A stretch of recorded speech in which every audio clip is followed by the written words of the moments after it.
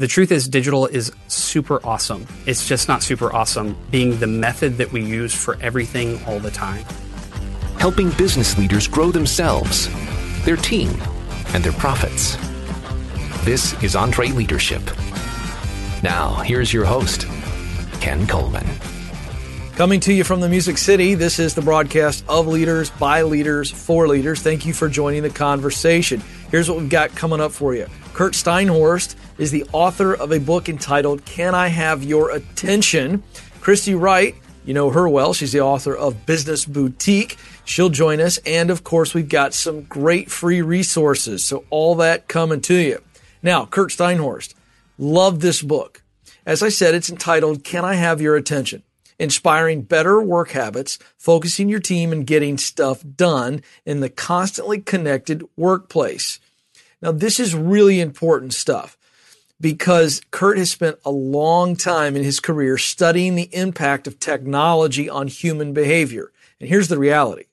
We still don't really understand as leaders how much the ubiquitous nature, it's just everywhere. Technology's everywhere. How does that affect our human behavior? And then specifically, how does it affect our productivity?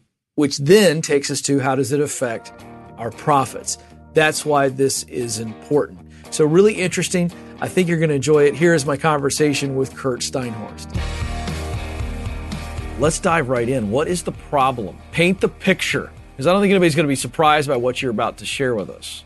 One of the challenges actually that any attempt to make a simple definition of the problem actually can feel good and can lead to some tips and tricks. And we'll say, I'm going to do better tomorrow. I'm going to throw away my phone. I'm going to make some really practical changes. And then we find ourselves back on our phones or back distracted a week later. So if I were to define it simply, I would say that technology grants us access to all of the awesome stuff that our brain tells us is important. Yeah. And that's a challenge. It is. So let's stay here because I was reading through the book and preparing for this. And I was just telling the team before we walked in the studio, what I love about what you're doing here is you're addressing some societal norms like culture, our environment has dictated to us things that we feel like we have to do. For instance, email. I'll just take on one of the things I hate most about technology. Email to me is such an irritant because there is a tyranny of the urgent. Somewhere along the line, we just felt like, oh, I've got to answer all these emails in a timely fashion or I'm rude, a jerk, lazy, poor worker. Yes or no? Isn't that what we're talking about? Yeah, and 86% of emails that we receive are not crucial to work in a given day. Oh my gosh. There's some cultural components for that and societal expectations, but I actually think one of the more interesting areas that we look at is it can get really frustrating when we say, oh, it's the phone that's the problem, or it's that person that's the problem. Right. Or, if we're more honest, at times we're the problem. But I think it actually points us towards something and says, what is it saying about us? What is it saying about the world we're living in? What is it saying about the work that we do, that the gap between where we want to be and what we're actually doing seems so far? Yeah. Well, why does it seem so far? What's going on? Well, first off, we actually are made to be distracted. We say, well, is technology distracting us? And there's a lot of noise right now about the fact that technology is being designed to keep us from being able to focus on what we're supposed to focus on.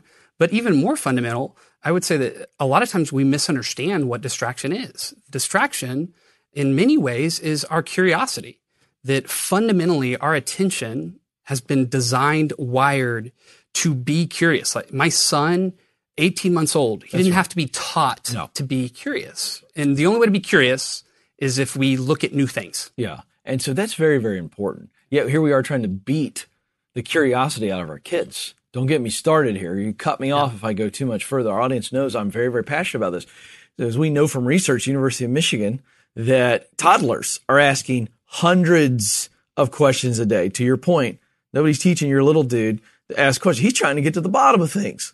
Period. So stay here with us. We are created to be distracted, right? Because of curiosity. Mm-hmm. So what do we need to take here? Fundamentally, this is really beautiful. It sets up our entire conversation. Yeah. What's good distraction versus bad distraction? Where does the natural curiosity begin to hamper us? I think one of the fundamental challenges we have to ask ourselves is, what are we aiming towards? Mm-hmm. And right now, the model that we are using as we think about what it looks like to work as business owners, what it would be to be the best business owner possible, is almost as if we could just be a machine. The truth is that our brain has a right hemisphere that is perfectly attuned to zoom out and experience the world and see all the new stuff, and a left hemisphere that's designed to throw out anything new and anything unfamiliar and zoom only in on the things that are predictable and repeatable. And that's how we master stuff. What I would say is we definitely need to rethink what we're allowing to distract us and the volume that's coming at us. But we also need to rethink whether we are actually trying to become more like a machine, which we're never going to be, Right. in order to live in a world that actually needs us to be more human than ever. Right. So am I hearing you say we need to be intentional about our distractions, right? You got a stat in here. I was reading Facebook's busiest hours are in the middle of the workday. Now that makes HR people and managers and leaders, get indigestion, but that speaks to what you just talked about. At some point, the brain needs a break. That's right. We are not ever going to be good at staring at a screen all day long. Yeah. And not just that, we're not going to be good at trying to manage 40 different things because we're going to flip between one thing and another thing and another thing. That doesn't mean we can't walk and chew gum at the same time. Right. But it does mean when we try to add big tasks that are totally separate in terms of the domain, what we'll end up doing is we'll do them all slower. The quality of the work goes way down. And so we give ourselves this idea that we need to juggle, and we just constantly keep juggling. And then in the process, we actually don't actually know what is important. And at its core, attention is what matters. It's what matters. So now I want to kind of take us into the book. Obviously, we've talked a little bit about some of the philosophy and the challenge that we're all facing. Summarize the book, and then I want to dive into some chapters. So now that we've got a good sense of the problem, nobody's shocked by what you just said. What do you attempt to do here for the reader? Yeah. So the very first part is what everyone is already saying, which is we're distracted. Yeah. Right. And, sure, we gotta know that it's, worse than we probably realize. Right. But then we have to realize it's not what we think it is. It's not tech's fault. It's not a certain generation's fault. It's not an individual person's fault. It's actually a group thing. Like all the work that we do is all about understanding how distraction, productivity isn't personal.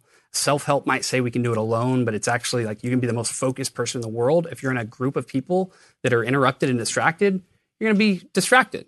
And so then the book unfolds by looking at every major sphere of life and of work that impacts whether we focus or are distracted. So that would be where you introduce focus wise. That's right. Give us that phrase. Set us up, because you really do use that. It becomes really a foundational phrase in the book. One of the big problems is we think we want to master our attention, but we don't know what it is. Focus is where our intention and attention collide, right? And so being focus wise is to say, you're not going to be a machine. We live in a world that is filled with distractions. And the question becomes, how do we accumulate wisdom about how we're spending our attention in the work we do and in the lives that we live in every other aspect? Yeah. All right. So I want to go right to section 2, chapter 6 of the book. If you're taking book notes, page 41, 4 elements of focus. Break down those 4 elements, because I think this is really helpful. The 4 elements we talked about are energy, meaning that because we're made for exploration and to be curious, that means that when we try to not be curious, zoom in, it's really exhausting. Then our environment, the space we occupy, where we are shapes what we pay attention to. We pay money to go to a movie theater because that room tells us to focus a certain direction. And so our space shapes what we pay attention to. I can't get work done as I have the TV on and my kids are screaming and how come I can't lock in? And then number 3 is our experience, our past. So the decisions we've made in the past shape what we attend to. We at some point said, there's a million things we can look at, and most of them I don't even see. And the reason I don't see them is because it's already been assessed and no one cares. Doesn't matter. And then the last one is our emotion.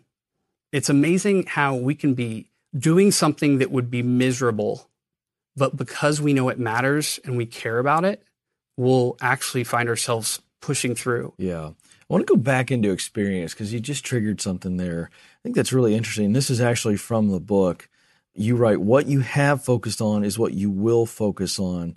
So the idea that we've got all these past experiences, I certainly think of this from a negative, positive. That's what my brain is naturally going to. And I think that that's huge, but take us a little deeper there, because I want leaders to, for just a few moments, self-assess. Yeah. And then maybe have a construct for how they can assess their team. Because the experience is this tapestry of stuff that's just overlaid on ourselves and our team that could really be the biggest hamper to our focus. Yeah. Put simply, it's not the things that you are aware of. It's the things you don't even see. That's right. You're in default mode now. That's right.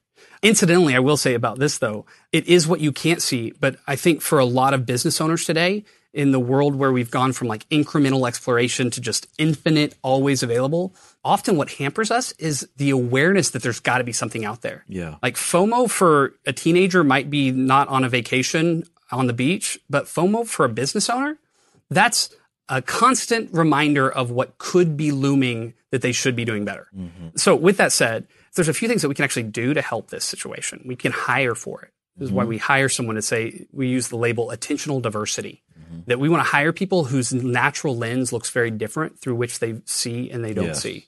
All of a sudden, we can offload rather than worry because we know someone else can see what's on the horizon. It's one of the big ways that we do it. But the last thing I would say in this category is, as we get older, the left hemisphere of our attention, which is that focused, familiar, actually starts to take control.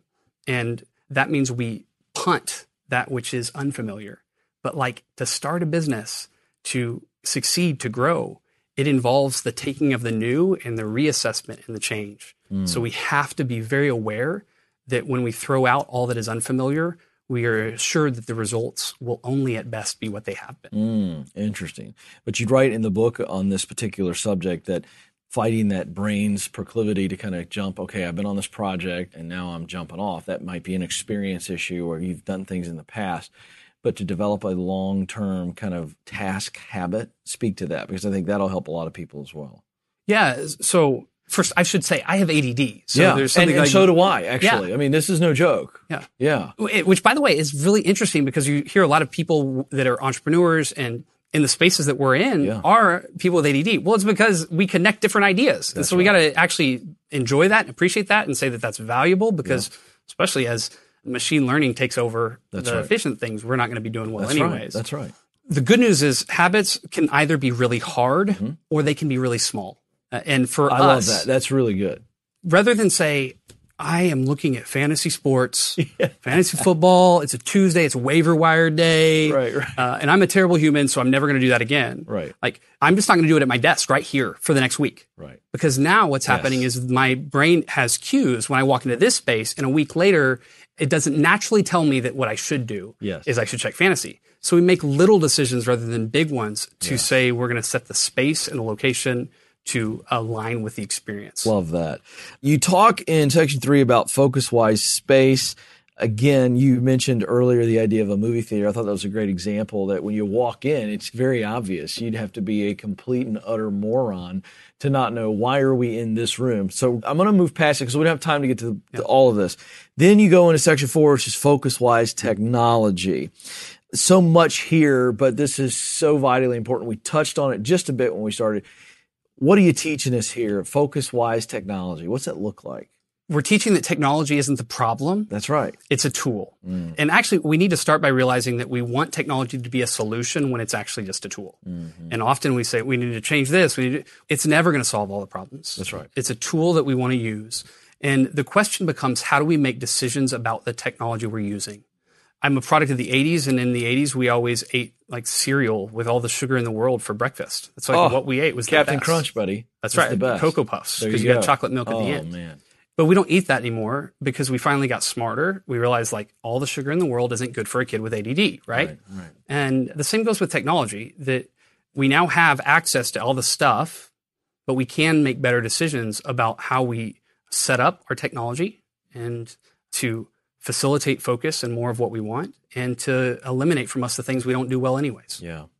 Let's skip forward to focus-wise communication because I think this is huge.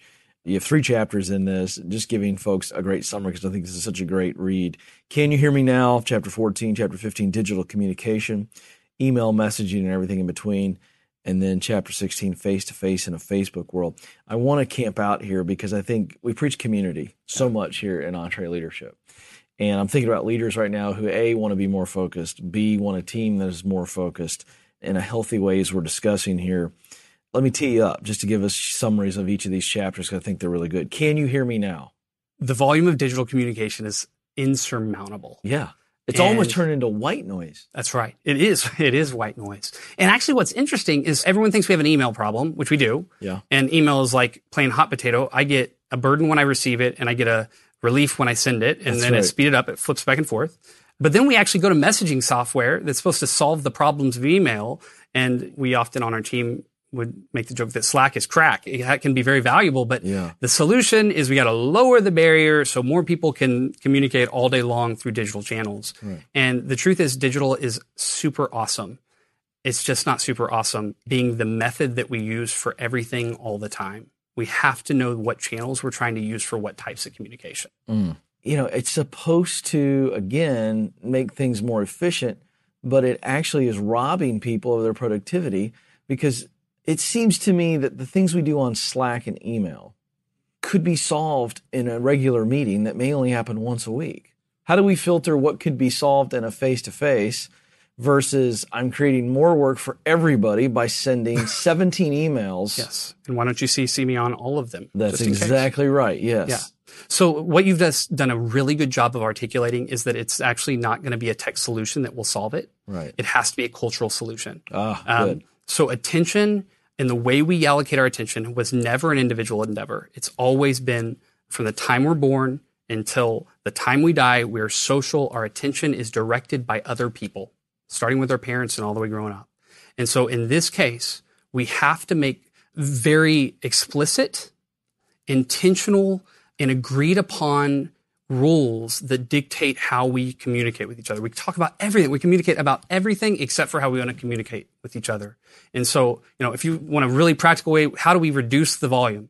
Number one, we got to get together and say, when do people not have to be available? What are the expectations? Yeah. And number two, what channel are we going to use for the emergencies? Because if all the channels are available and we feel like the emergency could come across any channel, we're going to be available on all of them. But if we say, hey, like my team, phone calls, because no one calls anymore. You get like 4 calls a day. Right. A phone call means I actually got to stop what I'm doing and deal with it. Otherwise, now I'm not obligated because it's not an emergency whenever I get it. Yeah, that's good. So phone calls are the emergency channel for you. Oh, yeah. Yeah, but see, this brings up a good point. I love this. I love stepping into this tension here.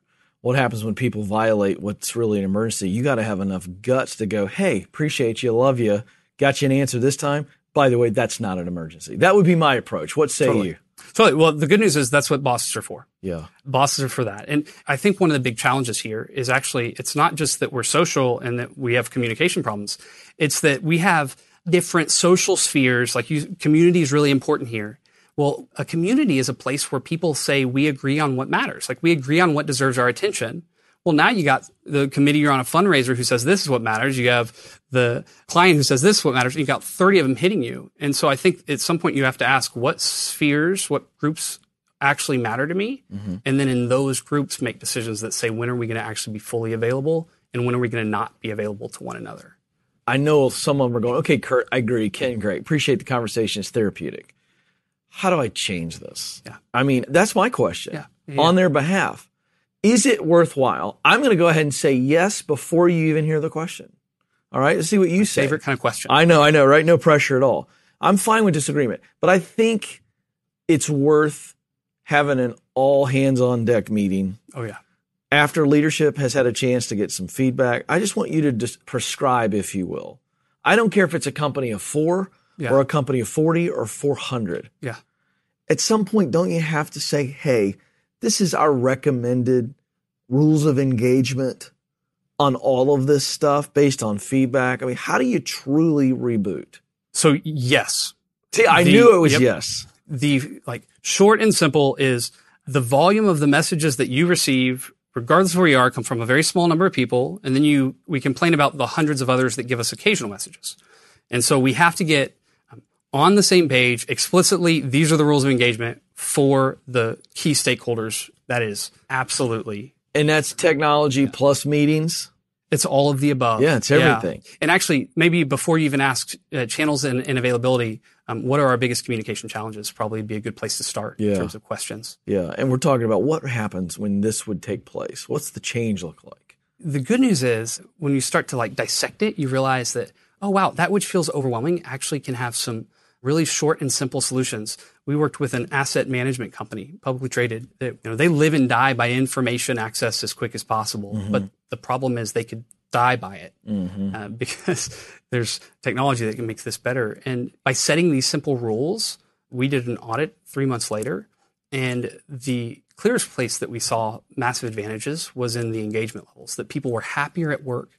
Because when you have so much that no one can manage, what ends up happening is everyone is aware that they're not doing enough. There's no potential for victory. Yeah. This is one of the unique challenges and facets that leaders today have that have never been the case in the past. But it's an opportunity. Yeah, I want to go to Section 7, which is focus-wise leadership, because we touched on leadership. The first filter.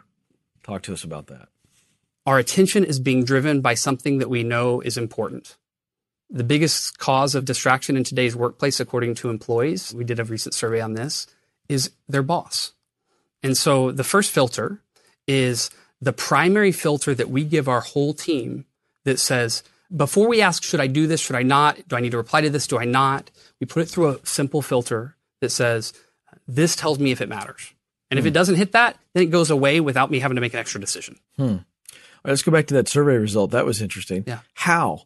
What are you seeing? Why and how are the leaders distracting the workers? It's funny because the short and simple is people can send an email. And if I have a question and I'm in charge and your job is to fix my problems, then I'm going to send it to you rather than have to look for it wherever I have something. And leaders have 100 things coming at them, so we're going to pass it on down. But I think when we pull back, what we're actually talking about taking place is that we share demands as leaders without sharing intention and values and purpose behind it. It's not a distraction for an employee to receive a new task from a manager if the employee and the manager both know where it fits in the context of work. Mm-hmm. It's when the employee says, I was trying to finish this job that I had, and you just threw this at me. And then you asked me about this. And then you said this. And I can't get this one thing that's my job. And you just expect that I would be able to do it all at once. Mm. And so that's where we have a real challenge. So it's a cycle. Oh, yeah. And so what do? They go watch a funny cat video on YouTube. Right. Because they just I need a break. Yep. That's right. Interesting. Well, you talked about that in chapter 23, competing with Zuckerberg and really taking on social media. We've kind of talked about that. But I want to come at it a different way. If leaders acknowledge what you've been saying, if they acknowledge what you write about in this book, and I don't know how they can't, the data is there, it's indisputable, then what does that say about what we need to do in releasing people from 8 hours a day, nose to the grindstone? It's not realistic. It's not happening. The data says it. Yeah. Just for fun, based on what you know, create a new 8 hour day. Okay, so I'm going to push back a little bit. Well, fine. That's great. But it's a great practice. But one of the big challenges is we live in a world that's super complex. And so there's different types of people and roles. We worked with a semiconductor company that their subject matter experts were getting 30 minutes a day to do the work because they're having to answer questions. Well, for them, we needed to hire someone who could actually answer all those questions, which means that person was super distracted all day long. Right. So everyone's different. Right. But with that said, one, punt the 8 hour workday as a simple idea. Right. Work-life balance in general is based on a world where after we had one cohesive community, when the car came in, we have a work community and a home community. We got two of them. We got to balance those two. Well, now we got 30. Name an interest you have. You probably have an online community for it, right? Yeah. So that's not realistic. But what we can do is we can say we're going to know the type of work. We're going to gather the types of work that are most mentally strenuous, challenging, that actually create and satiate our desire for curiosity. Mm-hmm. We're going to do those early. We're going to do those in places that aren't distracted, meaning they're going to be we call them vaults, walls, headphones, let people get blocked out. And then we're going to have space where we do the stuff that's collaborative. As we hit that lull of the day in the afternoon where all of us wish there was a nap pad, we could sleep, we'll do group meetings that are in motion and we're walking and we're outside. And then we end the day by actually reminding ourselves what we accomplished so we can feel like we're successful rather than feel like that we're failures. Mm. And then we'll start the next day by doing the same. Yeah, love it, love it, love it. So much here. What would you say to leaders who are thinking, all right, I'm going to dive into this book and I'm going to apply it in my life and in my office? How do they go about doing this? What do you want them to take away? Number one, we live in a unique moment in history No one should have to choose between finishing their taxes for the business or reviewing taxes and watching a funny cat video on YouTube. That's like a totally unreasonable proposition. It's not fair. And so it's time for us not to feel guilty that we're not perfectly focused. It's time for us not to feel like the expectations we have for our employees are that they would never be distracted.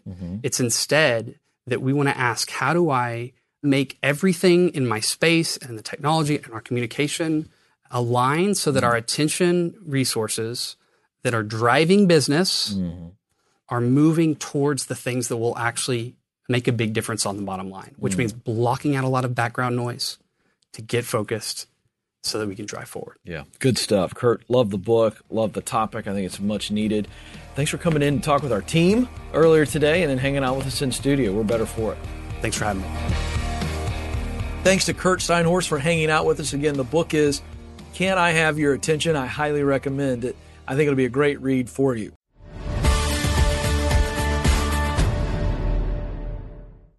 Hey, your small business has a lot of the same challenges that mega corporations do, but without a huge finance team to solve them. I mean, who has time to juggle different apps and programs to manage your cash flow? Well, that's where Found comes in. It's business banking plus easy-to-use financial tools, all to simplify small business finances. Found has all the features you want in a business bank account and none of the stuff you don't. No minimum balance, no opening deposit, and no hidden fees. You can sign up for Found in just minutes. It's easy to access on desktop or mobile, and you can customize your account to organize and manage your funds. Plus, you can create and send free invoices right from the app, so you can get paid quickly and easily. It's time to move on to better business banking, designed to help small business owners succeed. It's time for Found. Get started today for free at found.com/entree. That's found.com/entree. Found is a financial technology company, not a bank. Banking services are provided by Piermont Bank, member FDIC. Here's a math refresher. There are only 24 hours in a day, so you and your team need to streamline time-consuming tasks to focus on the activities that make money. Smart businesses are realizing that to reduce headaches as they scale, they need NetSuite by Oracle. NetSuite is the #1 cloud financial system, bringing accounting, financial management, inventory, and HR into one platform. With NetSuite, you can reduce IT costs because it's cloud-based. You can cut the cost of maintaining multiple systems because you've got one source of truth. It's a big deal. And you improve efficiency by bringing all your major business processes into one platform, saving time and cutting manual tasks and errors. So join the more than 37,000 smart companies like Ramsey Solutions that have done the math and are boosting their efficiency with NetSuite. And right now you can download NetSuite's popular KPI checklist designed to drive the right behaviors for your business. Absolutely free at netsuite.com/Ramsey. That's netsuite.com/Ramsey to get your own KPI checklist.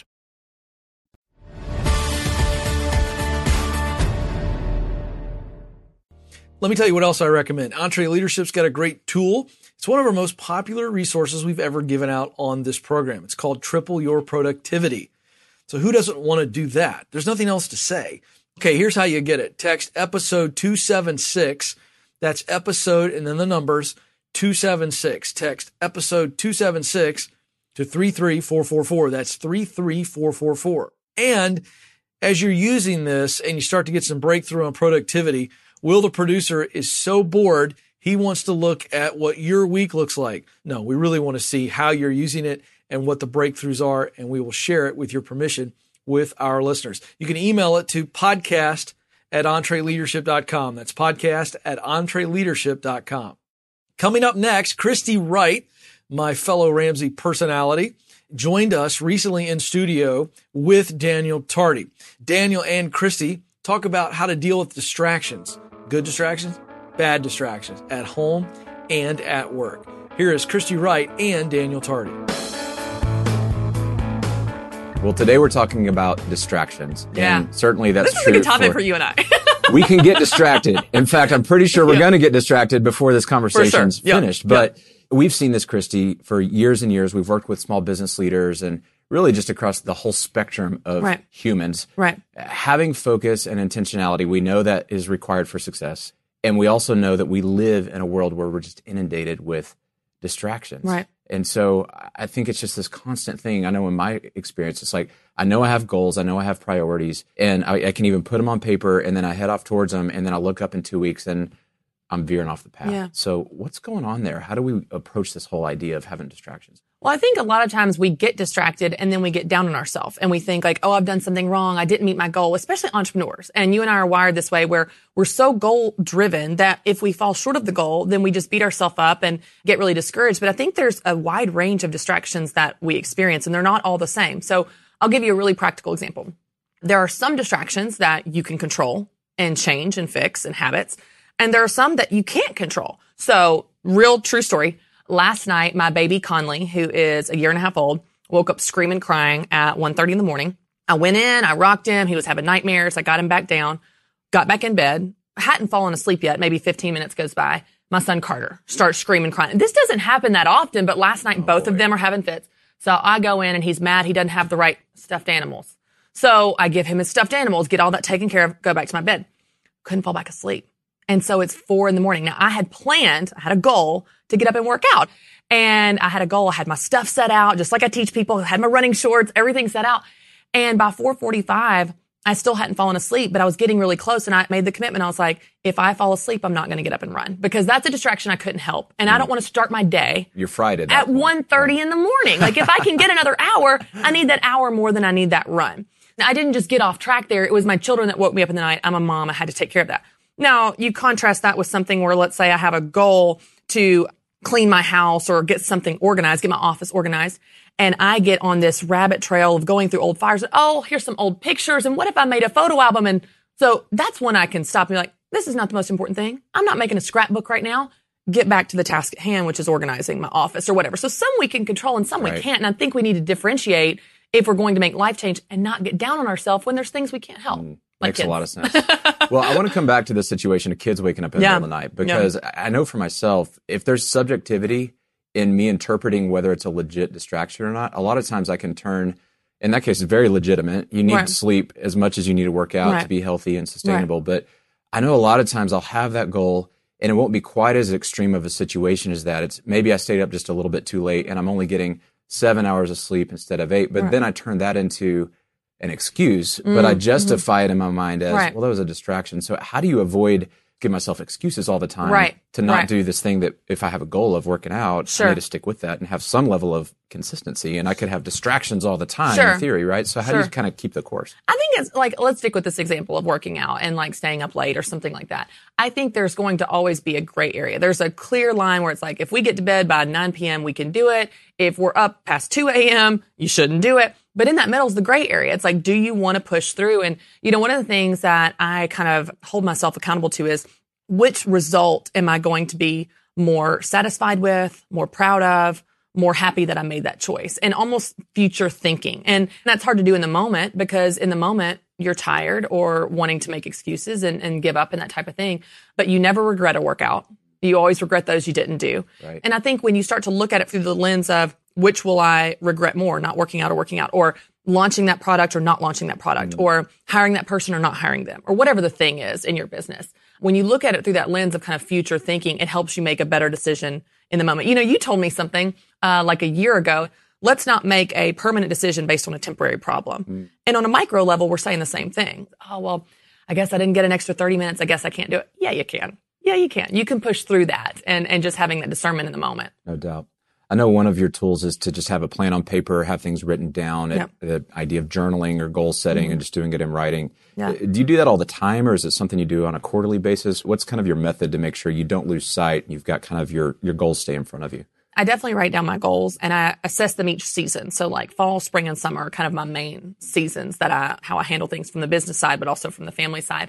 But it's funny because I think that what we need to work on as individuals, as business leaders, as entrepreneurs, really depends on the areas in which we're weak. So you don't have to tell me to be a driver. Like that's just what I do as natural as breathing.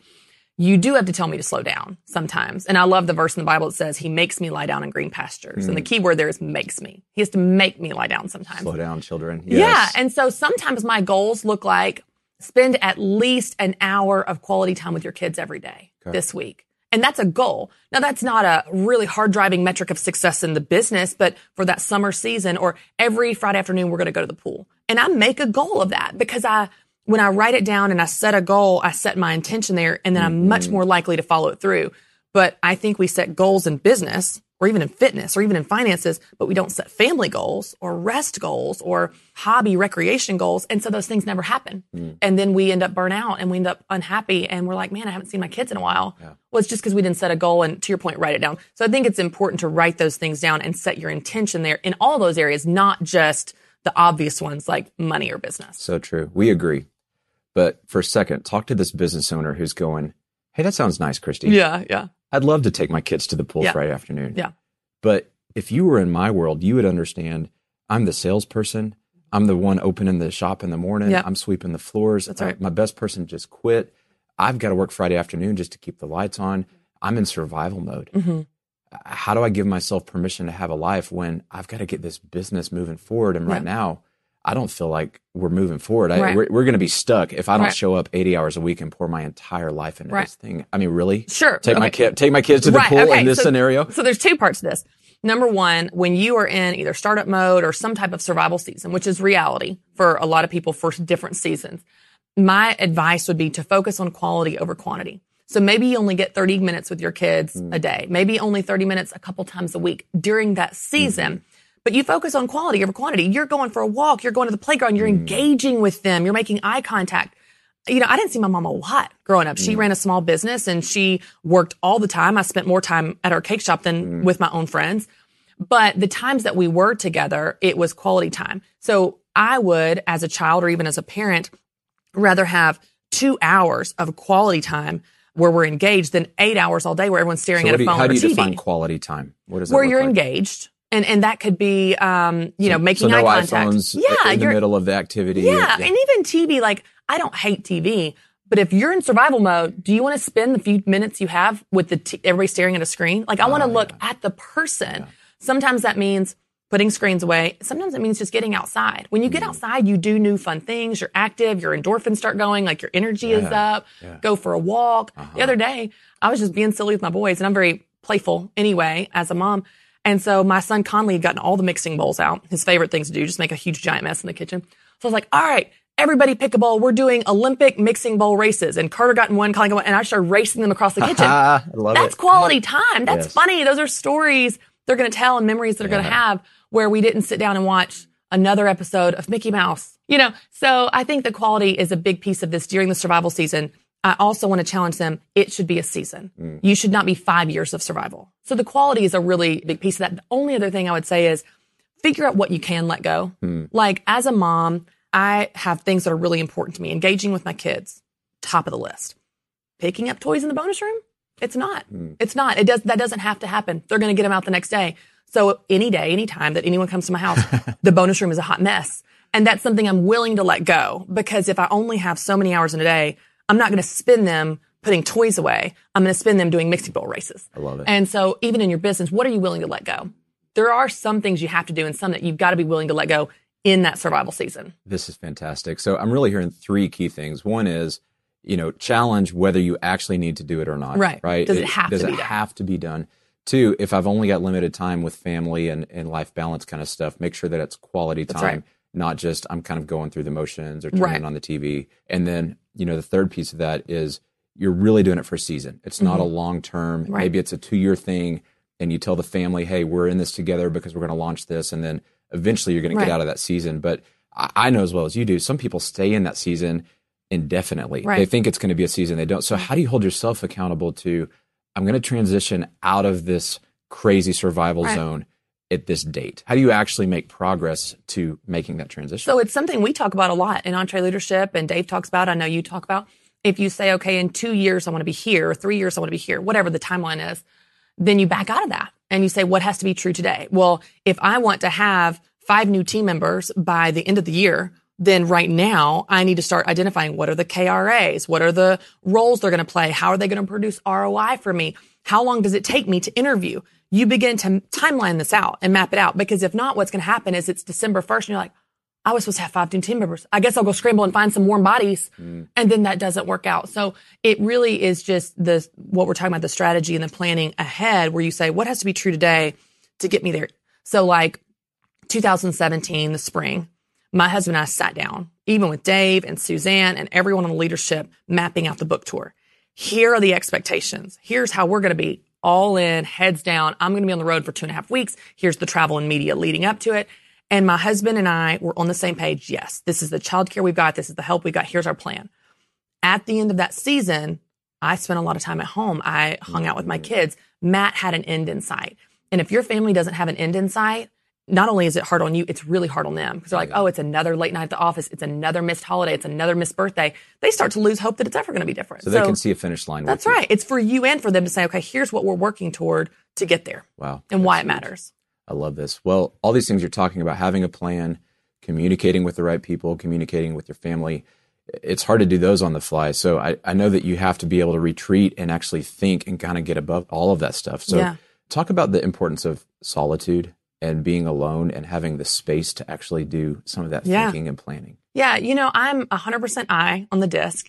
And I used to think that I hated alone time because I had a lot of it before I got married and before kids. And I was an only child. So I was like, I hate being alone. I just always want to be around people. I get my energy from people. And then I had kids and I'm never alone. Now I'm like, alone time, please. But it's amazing how when we are in that survival mode or we're treading water and we're just running so hard, you can't think. Yeah.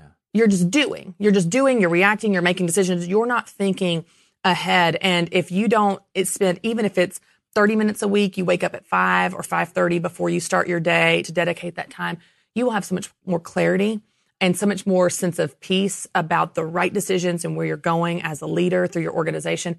You can't have that clarity in the chaos. Yeah. And most of our businesses all day, every day with people and interacting, being busy, are kind of chaotic. And that's the fun. We love it. We get the energy from that. I love it. But that's not where the clarity of where you need to go is going to come from. It only comes from being alone. My best content comes when I go to the coffee shop and I sit down with the computer and I put my noise canceling headphones on and I write my best ideas. I'll start shooting emails to my team. What if we did this? What if we did this? So it's not just writing time. It's just strategy time. And that only comes from getting alone and getting out of it. The key is you have a space, you have an environment, you have time on the calendar. I've often wondered, I used to not be a morning person and I started kind of hitting my plateau in my performance and I realized I got to get up early to have that time in the morning, start my day right, have some quiet time and space to think. So do you find that a lot of leaders, whether it's by nature or intentionality, that they become morning people? Is there something like getting up early and having that time before the day starts? For sure. And I will say I am admittedly not a morning person either. Like I am a night owl. I would rather write until 2 a.m. at night. I love the night. But there is research upon research upon research that highly successful leaders, CEOs of Fortune 500 companies are all morning people. And even if they're not wired that way, they choose to be that way because it's this time that you can steal just for yourself that you can do at no other point in the day. So it's a gift available for you. All you have to do is take it. So talk to that guy or lady listening who's, maybe they're going, Christy, look, I'm doing all this. I'm getting up early. Yeah. I'm driving our business forward. I'm trying to carve out the time for the family and be quality over quantity maybe in the season, but I'm still exhausted. Yeah. And I'm feeling stuck and I'm feeling really distracted. Yeah. Are there any practical things you would encourage that person with to kind of disrupt your pattern and get above it all, just to go get some oxygen? So one of the things that I think we're guilty of, and I'll speak for myself, I'm guilty of, I just continue to add more and more things to my plate and I never assess what needs to be taken off. I just keep adding to. And we do that a lot of times as business leaders. Oh, I'll take that on. We'll start this new initiative. We'll hire this new people. And hiring people takes work, by the way, and attention and training. And so instead, I would encourage them to look at their calendar, look at their list of responsibilities, however you want to approach it, and set a number. Maybe that's 20%, maybe it's 30%, but an aggressive number where you say, I'm going to cut out this percentage of things. Cut it out. Because I'd be willing to bet, like when you purge your clothes every season, there's stuff you haven't dealt with that doesn't need to be there anymore. Haven't worn it in years, but it's still in the closet. Another silly example, my husband and I, when we planned our wedding planner said, okay, here's your budget and here's the amount of people you've invited. These don't match. Cut 10% from each category, 10% of your family, his family, friends, work people. So it was 10% across the board. And it was this very diplomatic way to get it under budget. But what if you did that with your calendar and you said, I'm going to cut 10%. I'm going to cut 10% of the stuff that's here. I know you have 10% or 20% of the stuff you don't really need to be doing. And when you carve out that margin, what's going to happen is you're not only going to be more rested and more energetic and less stressed because you're not running ragged, but you free up time to put new things in there that maybe actually give you energy. You know what energizes you, but if you don't have things on your schedule that energize you, you only have things that deplete you, of course you're going to be worn out. So I would approach it from pick a number, 25%. That would be my challenge. 25%, go through your calendar and cut out 25% of the stuff that's there. It may be scrolling Facebook and watching TV. That's easy cut. Yeah, sure. And then instead you fill that with exercise, playing with my kids, and those things give me energy. And you'll find more fulfillment even if you have the exact same amount of hours. You're using them differently. Yeah, I love that. You know, I've done this, and it's a little scary because even when it's not Facebook and things that are more trivial, I look at my calendar and there's meetings that I'm in, and I learned that I'm a little bit of a narcissist. I think if I'm not in that meeting, the work's not. And when I purge and I go out of town for a trip and work gets done without me, it's like, oh, how did that happen? People stepped up to the plate. Other people can do it too, and I could have been delegating a long time ago, and it'd been better for them and for me. So sometimes as leaders, we just got to go. There's a reason we have a team. That's right. We don't want to give them too much rope that they fail and they don't have the training and they're not equipped. But a lot of times we hang on too long out of kind of being control freak if it's, you know, someone like me. So. For sure. But I think if we can start to see the reward and the benefit of giving some of that rope out, like, oh, here are all the things we're going to gain. And you focus on the reward, not just the fear and the sacrifice, and say, okay, it's worth it for me to give this up so that I can do this thing over here. And then you have a lot more freedom, a lot more flexibility, a lot more satisfaction with how you're using your time. Because again, it's the same amount of hours, but you're using it so differently. A lot more satisfaction. These have been incredible insights. Christy, before we go, any final thoughts for somebody listening, words of encouragement to somebody who's dealing with distractions and they want to break through? I'll give them a really practical exercise. This is something I've done with EntreLeadership coaching, whenever I've done coaching with your clients. If you want to work on your schedule, the whole 25% thing, let's say that a really practical exercise they can do is to write out their ideal perfect schedule. Just write it out. What does your perfect week look like in a perfect world with the responsibilities and commitments that you know you have to, you have to do and have to have. And then look at your current schedule and begin to make changes to move from this one to that one, from your current schedule to your ideal schedule. It'll give you more clarity about what needs to be cut. Because sometimes when you look at it, you're like, oh, all the things are important. You're so emotionally invested. Instead, here's where I want to be. And then you start to see the difference in the gap, and you can start to close that gap over the next 3 months to 6 months. And eventually you're working your ideal schedule. But it all started with that simple exercise. So that'd be a good kind of put it into action activity. It's so good. And it's so convicting. I'm already thinking, what can I go cut? So I got to get out of here and start purging my schedule. So this has been a lot of fun. Christy, thank you for the wisdom, the insights. Thanks for having me. I love hanging out. A lot of good practical stuff. I hope you guys took notes, and hopefully we can have you back on the EntreLeadership podcast real soon. Thanks so much. We enjoyed that. I hope you enjoyed it as much as we did. Christy is, of course, the author of Business Boutique, A Woman's Guide to Making Money Doing What She Loves. You can follow everything that she's doing to help women all across the country at businessboutique.com. Up next, Infusionsoft bringing you life cycle marketing. First of all, what is that? Life cycle marketing is the process of providing your audience the kinds of communication and experiences they need and want, so that you can move them from prospects to customers and then ideally advocates. You really want to turn them into evangelists for your brand and your product and service. So this planner from Infusionsoft is going to give you a simple model so that you can implement life cycle marketing in your business. So you got to get on this right now. The link is in this episode's show notes.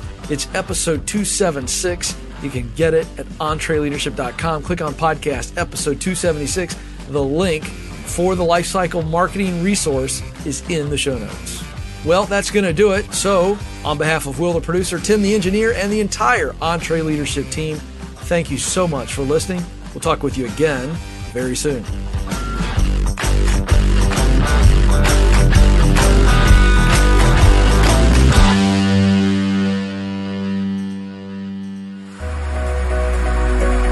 Hey folks, I want to make you aware that we have other great podcasts from Ramsey Solutions. Here's a sample of Christy Wright's Business Boutique podcast. Hey, I'm Christy Wright, and I help women all over the country take their ideas and passions and hobbies and turn them into profitable businesses. If you have an idea in your head or a dream in your heart, and you've ever wondered if you could make money doing it, I'm here to help.